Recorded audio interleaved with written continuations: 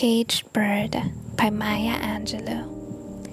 A free bird leaps on the back of the wind and floats downstream till the current ends and dips his wing in the orange sun rays and dares to climb the sky. But the bird that stalks down his narrow cage can seldom see through his bars of rage. His wings are clipped and his feet are tied, so he opens his throat to sing. The caged bird sings with a fearful thrill of things unknown but longed for still, and his tune is heard on the distant hill, for the caged bird sings of freedom. The free bird thinks of another breeze, and the trade wind soft through the sighing trees, and the fat worms waiting on dawn bright lawn, and he names the sky his own. But the caged bird stands on the grave of dreams.